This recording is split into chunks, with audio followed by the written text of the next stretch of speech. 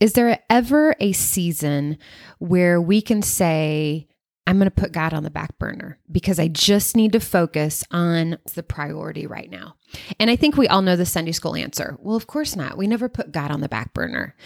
But yet, if you have been a mom for just a few weeks, I am sure you can relate with what Emily shared with us. What if you have no spare time? What if I'm just living moment to moment, trying to do what I need to do? Does God understand? Or does he hold me to make time no matter what? I know he knows my heart, but does he expect more than I believe I can give? I struggle with this daily. Welcome back to Parenting to Impress, your go-to podcast to learn practical ways to love God and love others and impress this on the hearts of your children. I am your host, Heidi Franz, and I am joined by my dear friend, Melanie Simpson, two moms who have made a lot of mistakes, but have found grace and truth along the way. Melanie, can you relate to this question? Yes, I definitely can relate to this, Heidi. There are seasons, particularly with small children, where sleep is hard to come by. There are seasons when you have teenagers where sleep is hard to come by. Absolutely. We've shared this in the podcast before. Seasons where other things have happened. You've lost a loved one or you have illness. Right. It definitely can be a challenge. Question is, what do we do with God during those challenging times? Right. And I think it's easy to understand Emily's question because God can feel sort of elusive, whereas the immediate need of my infant is an immediate need of my infant, and screaming will ensue. It's easy just to forget about him. Yes. And I think that idea of I can always come back to God. Right. When things slow down, then I'll put God as a priority again. Yeah. We rely on his grace and love to never leave us nor forsake us, which is 100% true. So we have to kind of unravel the lie that I think we are tempted to believe, which is that it doesn't matter. Yeah. So let's break this down. I think the social norm right now is God understands. And I think there's two sides to it. Yeah. So let's talk about the truth of God understands. Okay. He does. He absolutely understands. He is sovereign over your life. He knows your circumstances. He knows exactly what's happening under your roof and with your children, with your family. He knows your heart. He knows our motives and our thoughts before we even think them. Yeah. So he is eternally omniscient and omnipotent. And that just simply means he knows all and he is in control of everything. Isaiah 40 verse 11 said, he tends his flock like a shepherd. He gathers the lambs in his arms.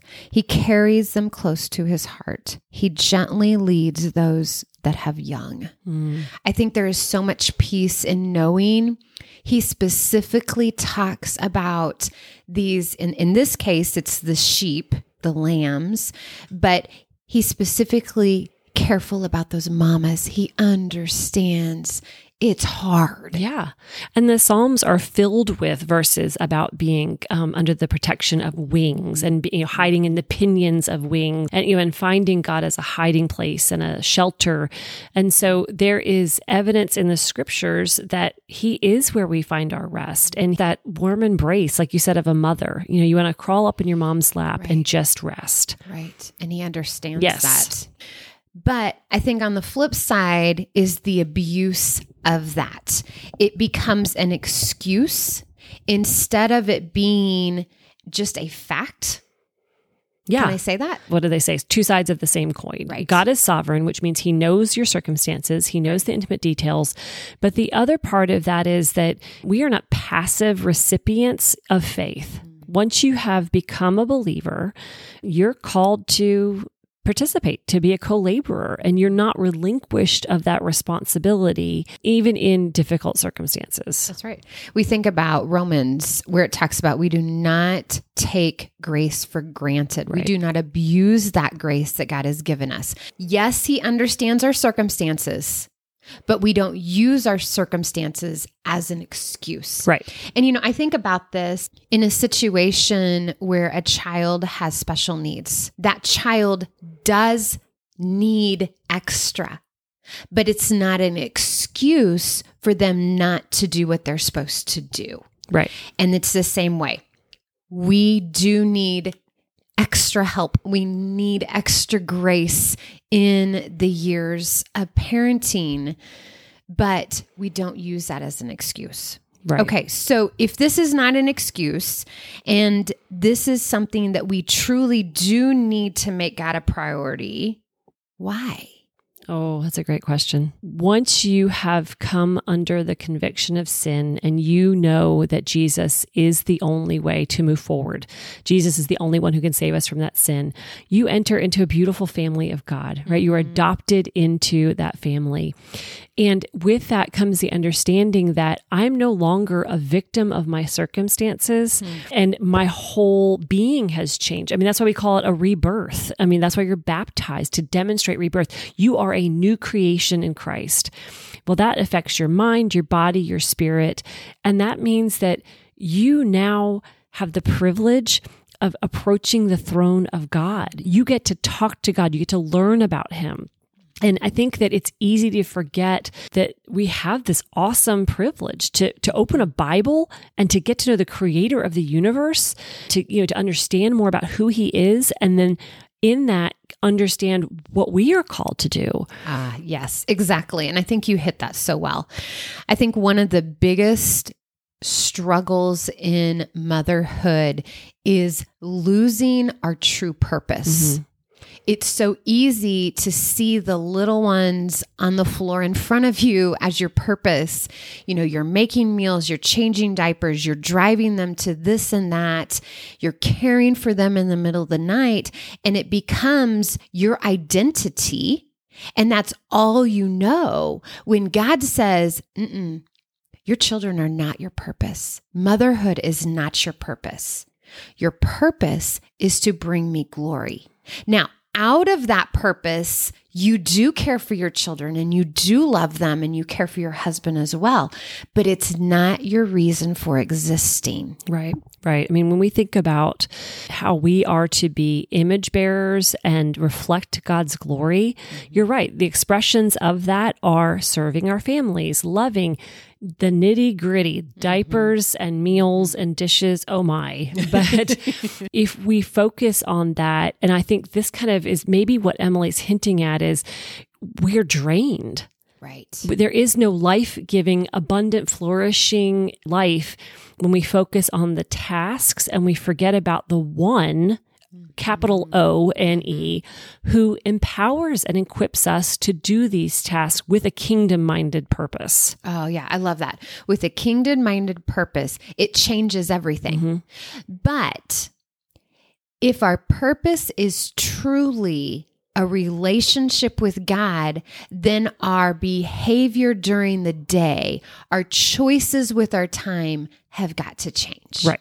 So really the next step then is let's get practical. Let's put some skin on this, because we're not trying to be dismissive of the exhaustion and the fatigue that comes with these seasons. That is not what we're trying to say at all. And we're not being flippant and saying, oh, just, put on your big girl panties and make a way, because that's not biblical either. So what's the first step, Heidi? I think the first step is to figure out exactly how you're spending your time.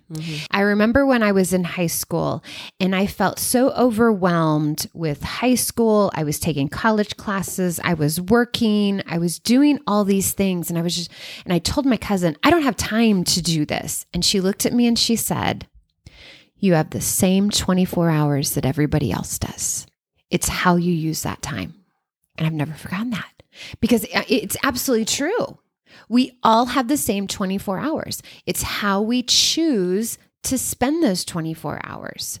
And you can say, well, all I do is just serve my kids.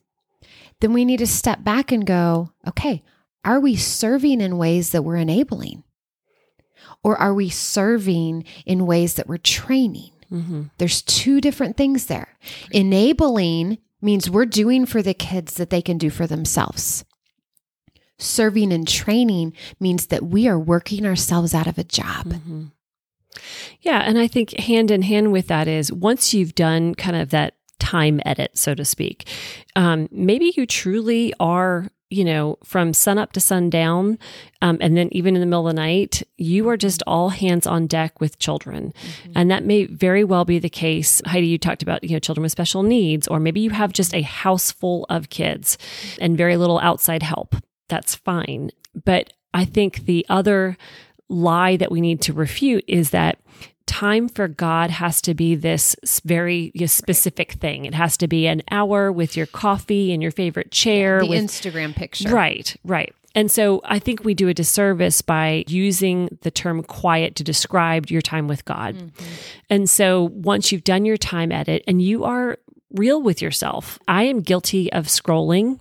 I am guilty of trying to check out with a movie instead of making a better choice for me. Nothing wrong with watching movies. Right. So once you've done that, then kind of get real with yourself. How can I have time with God, prayer, Bible reading, in the confines of my life? Right. It's not going to look the same for every person. And the idea that quiet time needs to be on the back porch with the stream running through and your coffee and your cream is shaped in a heart, you know what I'm meaning. I do. And I'm like, that sounds really good. It does. We all want that. Right. But that is not a reality. At least it's not a reality of mine. How many times do you have interruptions? And I have trained my kids. And even in the training, there are still interruptions. Yes. Yeah. Talking to my kids and saying, you see my quiet time journal is open. I need you to turn around and I need you to go fix the problem. Yeah. I'll be with you shortly. Absolutely. But for now, take care of this. This is my time with God. Yeah. Honestly, become kind of this joke around here. Do you want me to help you or do you want me to spend time with God? Because we all know which one's going to be better for us later in the day. That is exactly what I'm and it thinking. just comes back to this idea that obedience and trust that God's good for us, which we know is spending time with Him. Mm-hmm.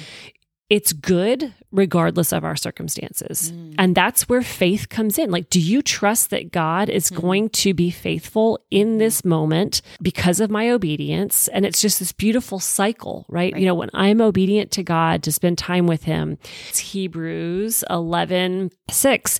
And without faith, it is impossible to please God because anyone who comes to Him must believe that He exists and that He rewards those who earnestly seek Him. So having an earnest heart to seek Him will always be a blessing to the Lord and to ourselves in turn. There is conviction and there is condemnation. Conviction is, I am watching a movie when I haven't had my quiet time. I need to pause this and I need to go spend time with God. Or I'm scrolling on Instagram, whatever it is, reading a book. It can be a slew of things. And it can be good things. Yes. That's the hard part too, is, you know, when you look at your schedule and you're thinking, but these are all good things. Okay, so what about doing the dishes? There were seasons where I had my time with the Lord in the carpool lane. My time with the Lord was spent right before I went to bed, at lunchtime, at the dinner table. Again, the training aspect, being able to train my mind to focus in the moment, but also training my children when I say 5 more minutes. I just need 5 more minutes. Mm-hmm. And then to be honest with your kids that you truly are going to do 5 minutes. Right. Because I think some of the issue is that we tell our kids an amount of time, and what we train our kids to do is not trust us. Mm-hmm. That's a great point. So then they keep coming back to us and keep coming back to us because they don't believe when we say we are almost done, we are almost done. Right. And I think there's also nothing wrong with putting our Bible down for 5 minutes to deal with the issue. Absolutely. Or to get our kiddos playing. Right. You know, to pull out that next set of blocks. I think that's what this verse is talking about. He's gentle with those who have young. God understands. Mm-hmm. You know, when potty training, that's one I always think of. When I had a little one come in and say, Mommy, I need to go potty, and I have my Bible open, of course, I'm going to set my Bible down and I'm going to go do potty training and help them. It may be that then I come back to my Bible. It may be I take my Bible with me and I read my Bible, the scripture that I am working on for that time, and I read it with my child and I include my child in that time with God. Yes. Then we're training Right. on a whole nother level. There are so many creative ways. You can choose several days a week, just listen to the Word of God. You can choose a couple of mornings a week or afternoons in the week to have a little basket for your toddlers. Be like, this is a special time for us to read our Bibles together. There are just so many options. Going back to the original question, does God understand? And I think that the other part of this is, does God expect more than I believe I can give? I would say the answer to that question will always be yes. Right. And not because he is unkind or unloving or unjust or unmerciful, but because he is kind, he is just, he is loving, he is merciful. And I think what Emily is saying right here, there is nothing that I read in her questions that shows me that she is flourishing, that she is joyful. And boy, there's no condemnation for me on that. No. I understand completely. But looking back on what God has taught me, I was lonely. I was exhausted, overwhelmed, hopeless. And that was because I was trying to parent in my own ability. Amen. And I couldn't. And scripture speak the idea of human fatigue, of weariness. But there are two kinds of weariness. There is the weariness that comes from just living life, doing the things, just persevering, but doing it in a way that is still God honoring, that seeks out the Lord. Then there's the weariness that I think is kind of what you were talking about, is the hopelessness, the listlessness, the kind of like just flying wherever the wind carries you. That's not God's best for us. It's not what he desires for us. Right. You go to bed exhausted, and quite frankly, you wake up exhausted. Yeah. I share in my ebook, A Quiet Time Worth the Time, that my husband one day said, God took Heidi to a place in her life where it wasn't an option anymore not to have a quiet time. I had to function and make it through the day. And while that was a very low spot in my life, there was so much joy. There was a lot of release.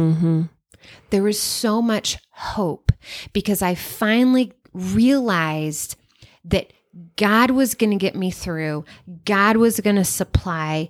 God was going to be my all. And I had to put him as my focus, not my 4 children. Yeah. I don't want this to come across as, again, dismissive or just trying to tell somebody to buck up, because that's not it at all. I think it's absolutely the opposite. Truly coming to a place where you realize I have nothing to give without acknowledging that I'm wholly dependent on the Lord. Absolutely. For me, it was the point where I hit bottom. Right. I finally let go. And as a Enneagram 1, my fists are continually in this tight grasp, trying to control everything. And God took me to the point that he said, let go. You can't. Yeah.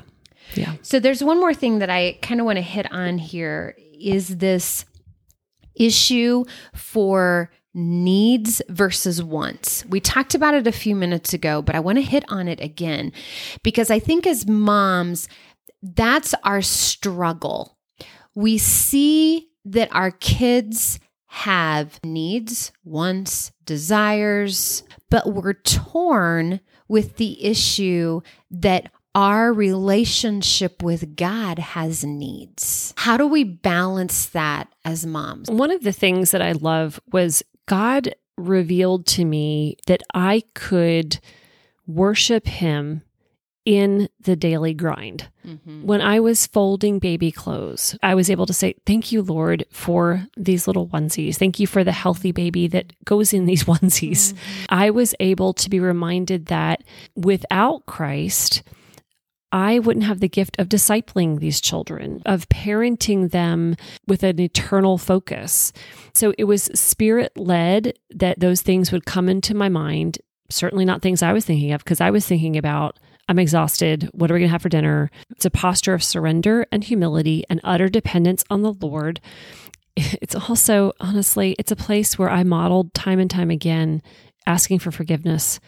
Because in my home, in my household, fatigue led to crankiness, anger, criticism. I was very short-tempered. Sure. Man, I can't even count the number of times that I had to apologize to my kids.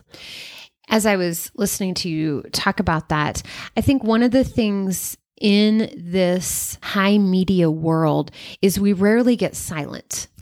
We always have a podcast going. We always have a CD or a movie or something is always going on in the background. And in order to hear the Holy Spirit, we must be silent. We must slow down. And so using those times of dishes, folding clothes, and to see the joy, to use that time to pray over our children. We have a digital download of 31 characteristics to pray over your children. We'll put in the show notes that you can use while you're doing these monotonous tasks and be able to pray. I think also talking about the needs and the wants is realizing that our purpose is to bring God glory. And out of our purpose, we are raising children who also understand their purpose of bringing God glory. And it's so easy as moms, because we desire to be needed, that we make our purpose to be needed instead of pointing our children to need God. And if we don't need God and don't spend time with Him and show our need of Him, our children are not going to need Him. Instead, they're going to need us. Right. And we become their lowercase g God. That's exactly correct. We make an idolatry out of motherhood and our children make an idol out of us. That is so wise, Heidi. I'm grateful that you pointed that out because it will plague you and then your children for the rest of their lives until they are hopefully able to break that cycle. But the thing too is, thinking about needs and wants, it is a gift that we give our children when we help them understand what is a true need and what is something that can wait, that is a want. Dependence on God, needing God, often leads to the want of God. We are... It's contagious. Yes. You want more. It's addictive. It you want is. more and more. So that is a beautiful transition that happens too as we're discipling our kids. One of the hardest things, because none of this is a blanket answer, right? I mean, you said this earlier, like every situation is different. We all have different temperaments, different personalities. Kids are different. They have different needs. Our home lives are different. But the constant is God. He never changes. Then it's me who has to change. Asking God, invite God into that conversation of, help me change, Lord. Help me see you as better than anything else in my life. Well, and I think, Melanie, as a mom, I made an excuse of not having time so I didn't have to deal with some issues. Right. I mean, because that would mean you'd have to change. Exactly.